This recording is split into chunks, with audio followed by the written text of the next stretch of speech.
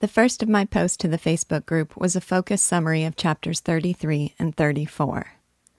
As the ship approaches St. Hubert, the tourists learn about the quarantine, rage that they were taken into danger, and receive dubious reassurances from the ship's captain. At the same time, Martin expresses the realization that they will be held prisoner on the island until the epidemic is over, to which Sandelius replies blithely, "Why, of course." Martin, Leora, and Sandelius are led down to a launch that will bring them to the island, while passengers murmur, "Well, they got nerve. I certainly don't envy them."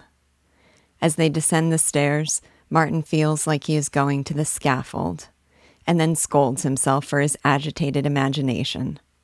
He tells Leora she can still go back, and she dismisses the thought with humor, but then admits she's scared. They are met by Dr. Stokes of St. Swithin's, who warns Martin that his experiment will be opposed by Inchcape Jones, and if he does, they should come to Stokes's parish, if Stokes is still alive. They are brought to the dim, lifeless waterfront, where the people who once bustled around the shore are either hidden or dead. The first life Martin sees is a crying woman and bewildered children following a cart heaped with corpses. Martin is racked by tortured thoughts, that he could have saved them, that he should have choked Leora rather than let her come. They spend the night at the San Marino Hotel, and Martin wakes in the morning to a strange land, quote, that in distant New York had seemed dramatic and joyful, and that stank now of the charnel house, unquote. Sandelius wakes feeling young and boisterous, ready to get at those rats. They are visited by Inchcape Jones, who seems apprehensive and indignant about their presence.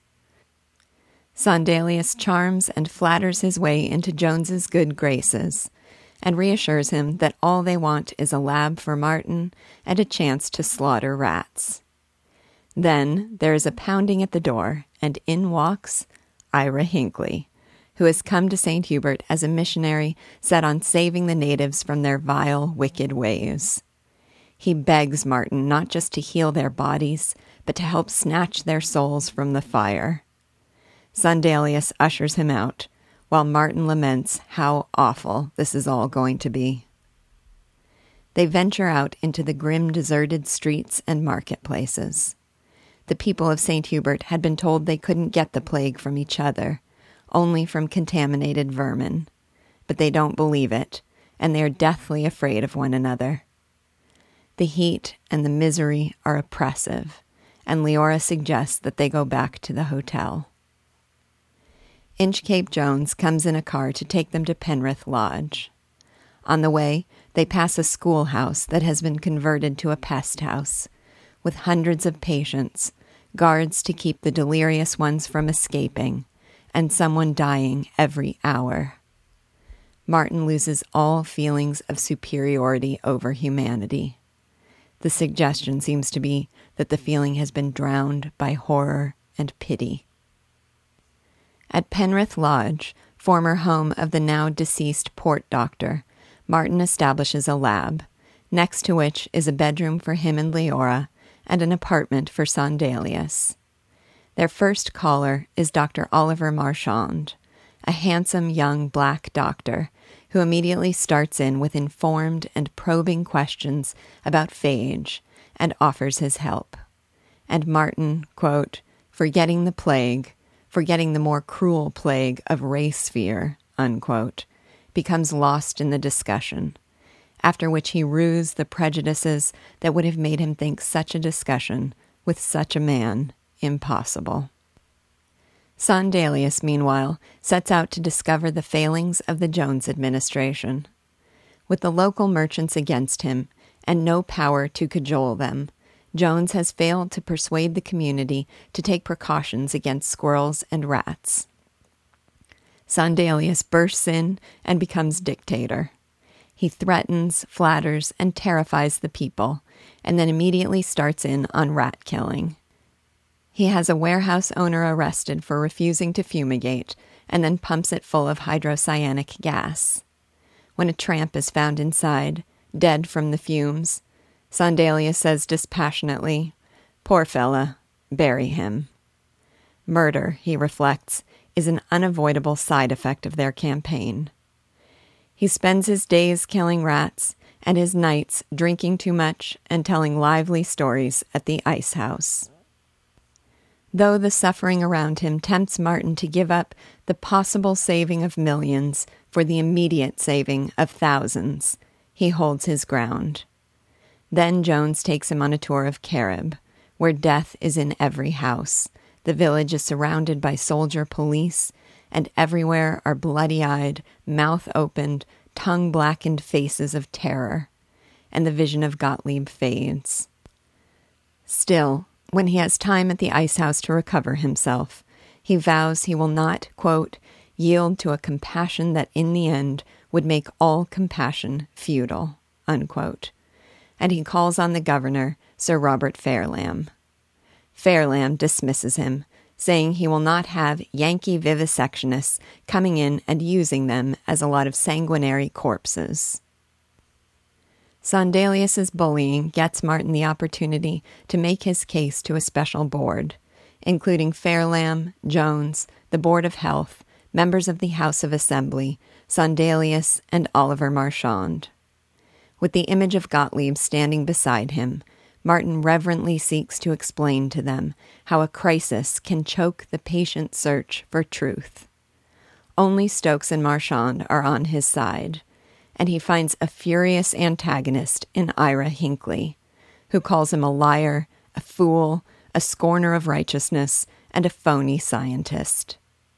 This raises the wrath of Sondelius, who declares that wherever Martin leads, he will humbly follow. But Sondelius still refuses to take a dose of the phage himself. Martin is approached by Cecil Twyford of St. Swithin's Parish, where perhaps, he says, Martin can implement his plan. 4 days later, Martin learns that Ira is dead, and Lewis seems almost gleeful as he describes Hinckley's death in the chapel he had turned into a pest house, at the foot of the pulpit where he did so little to save his people. Martin begins injecting the people of Carib with phage, and he makes precise notes as the epidemic there, and only there, begins to slacken. But it is also the worst center for infected ground squirrels, and Sondelius declares that the only way to disinfect it is to burn it. Together, they drive out the healthy, carry out the sick, and burn down the town, clubbing the rats and ground squirrels as they flee. Sondelius returns to Blackwater immediately. Martin follows 2 days later, after administering to the exiled patients himself. And when he does, he finds Sondelius, as we all knew would happen, as I dreaded, staggering and weak. Over the coming days, Martin tends to him and watches him uncomplainingly die. Despite his love for Sondelius, Martin is able to keep his head and keep to his plan, saying to himself, "I'm not a sentimentalist. I'm a scientist." The death toll and the panic continue to increase, and Inchcape Jones goes to pieces. When he finds a sloop escaping to Barbados, he demands that they let him on board, and he leaves behind his home, his people, his sisters. Arriving at his waterfront hotel and realizing what he has done, he kills himself. Stokes is made Surgeon General, and with Stokes's support, Martin is given the go-ahead for his experiment in St. Swithin's. He insists that Leora stay behind at Penrith Lodge, where she is safer. Martin is brought to the home of Cecil Twyford, where he is introduced to Twyford's wife and sons, and their American guest, Joyce Lanyon. Looking at each other, Martin and Joyce feel immediately that they could be brother and sister. Talking to each other, they feel it even more. But when they part, Martin is disturbed by the same irritable restlessness that he had shared with Orchid Pickerbaugh. And he gets out of bed, falls on his knees, and praise to Leora, as he damn well should. The next of my posts was called Sinclair Lewis on Christianity. To me, one of the most startling passages in these chapters was the abrupt and unsparing death of Ira Hinckley. Quote, 4 days later, he heard that Ira was dead. Till he had sunk in coma, Ira had nursed and blessed his people, the humble colored congregation in the hot tin chapel which he had now turned into a pest house. He staggered from cot to cot, under the gospel texts he had lettered on the whitewashed wall. Then he cried once, loudly, and dropped by the pine pulpit where he had joyed to preach. Unquote. I don't know about you, but I had the feeling that Lewis was unsympathetic to Ira even in his death, that he almost felt Ira got what was coming to him. Reflecting on the novel as a whole, it seemed to me that Ira is one of the few characters that Lewis presents as consistently unsympathetic. In part, I think this is because he represents the ultimate expression of the recurring theme I discussed in the post, Heaven Save Us from the Humanitarians. He is the do-gooder doing bad. Very bad. Not only does his pulpit pounding do nothing to save his people, the principles behind his preaching actually bring about their deaths. Ira attacks Martin as a scorner of righteousness and an unqualified scientist, so focused on saving their souls from damnation that he undermines Martin's efforts to save their lives from an imminent and grisly death. The scene of his death seemed to emphasize what Lewis sees as the absurd futility of Ira's work. Ira turned his chapel into a pest house. He watched people die within walls displaying gospel texts. He fell dead at the foot of his own pulpit. All this got me curious about Lewis's own relationship with religion, so I did a little research. I will link to 2 articles I read, from which the following stories are drawn. One was an article by Robert Bruce Meyer in the Free Thought Almanac, and the other by John Borrego from a journal called The Historical Magazine of the Protestant Episcopal Church. According to Borrego, at the age of 17, Lewis had a conversion experience at a YMCA meeting, after which he gained a reputation as a fanatic and a prig, and became scornful of young men who could not match his fervor. He planned, when he got to Yale, to prepare to be a missionary. At Yale, he was in a culture characterized by scientific thought and a contempt for evangelical Christianity. By his sophomore year, Borrego says, Lewis was losing his faith. Lewis wrote at the time that he believed in plain living and high thinking, but not, quote, priesthood and gods and saints and indulgences, unquote. He said, quote, if there be saints, they are Voltaire as well as Christ, Shelley as well as St. Paul, unquote. By the time he left Yale, he had abandoned Christianity in favor of secular humanism. He said, quote, the Christian religion is a crutch. Until it is taken away, we can never begin to walk well, unquote. Many of his works involve loss of religious faith. Elmer Gantry is about a corrupt and self-serving minister. The God Seeker tells the story of a man who struggles to escape the guilt-inspiring Christianity of his youth. Main Street features small-town religious hypocrites who, quote, believed in the Christian religion and never thought about it, believed in the church and seldom went near it, unquote. Biographer Mark Schorer tells an especially amusing story about Lewis and religion. In 1926, Lewis was giving a talk at a church, where he answered a critic who wrote to defend the fundamentalist idea of God. A woman who shared the stage with him says he replied, quote, God is not like that. Modern man does not so picture him. If there were such a deity, he would certainly strike me dead for what I'm about to say in the next 15 minutes, unquote. After a bit, Lewis paused in his speech and then said, quote, well, the 15 minutes are up. I'm still alive, and the writer is wrong. God is not as he pictures him, unquote.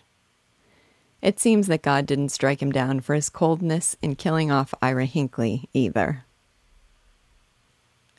The next of my posts was called Goodbye, My Friend. Just when I became so fond of Sondelius, he's taken from me. I knew he would be. I'm sure you did too. And I became fonder of him up to and even in his death. When Martin is horror-stricken at the realization that they will be prisoners of the quarantine, Sondelius is cavalier. Why, of course. When Martin awakes feeling disturbed by the ghastly stillness and feeling painfully far from home, Sondelius rumbles in from his room feeling boisterous. Quote, "Hey, Slim, I think we get some work here. Let me at those rats," unquote. It is he who breaks down the defenses of Inchcape Jones, he who disposes of Ira Hinckley, he who terrifies the Board of Health into action, and he who exterminates rats with his own hands. He who was, says Lewis, quote, "the most brilliant as well as the least pompous and therefore least appreciated warrior against epidemics that the world has ever known," unquote. Though he doesn't agree with Martin's plan, he is the one who makes it possible for Martin to present that plan to a special board. And when Martin is unfairly attacked, it is he who rallies wrathfully to his side. He has the independence of judgment to decide, against violent opposition, that a whole village must be burned, and he has the intrepidity to get it done. All the while, he is the same joyful, storytelling carouser, whooping it up at the ice house after he's done carrying plague-contaminated patients and clubbing rats. And because he is principled, because he refused, to the end, to be injected with phage if Martin wouldn't inject everyone, he of course fell prey to the plague. Even in death, a horrific, ghastly death, he was uncomplaining. He makes deathbed remarks about the jests of the gods, but as death approaches, he says, "I'm not afraid." My grandmother always says to give flowers to the living. I'm glad I made my apology to Sondelius when I had the chance. And yes, I know, this is just a book, but I think that in a very real way, the characters of a book, if you read it right, become your friends. The last of my posts, if you can call it that, was called, What the? This isn't much of a post, but I couldn't let these chapters go by without saying it. These days, my 4-year-old daughter's favorite expression is, "What the?" Well, though that might not be the most elegant or literary of expressions, sometimes it just seems like the right one. And when Joyce Lanyon appeared on the scene, and Martin succumbed to orchid-like temptation, I just sat and stared at my book, thinking, what the? I don't know what else to say right now. Why, Martin? Why, Sinclair Lewis? Why now? Let's see if we ever find an answer. I am not convinced we will.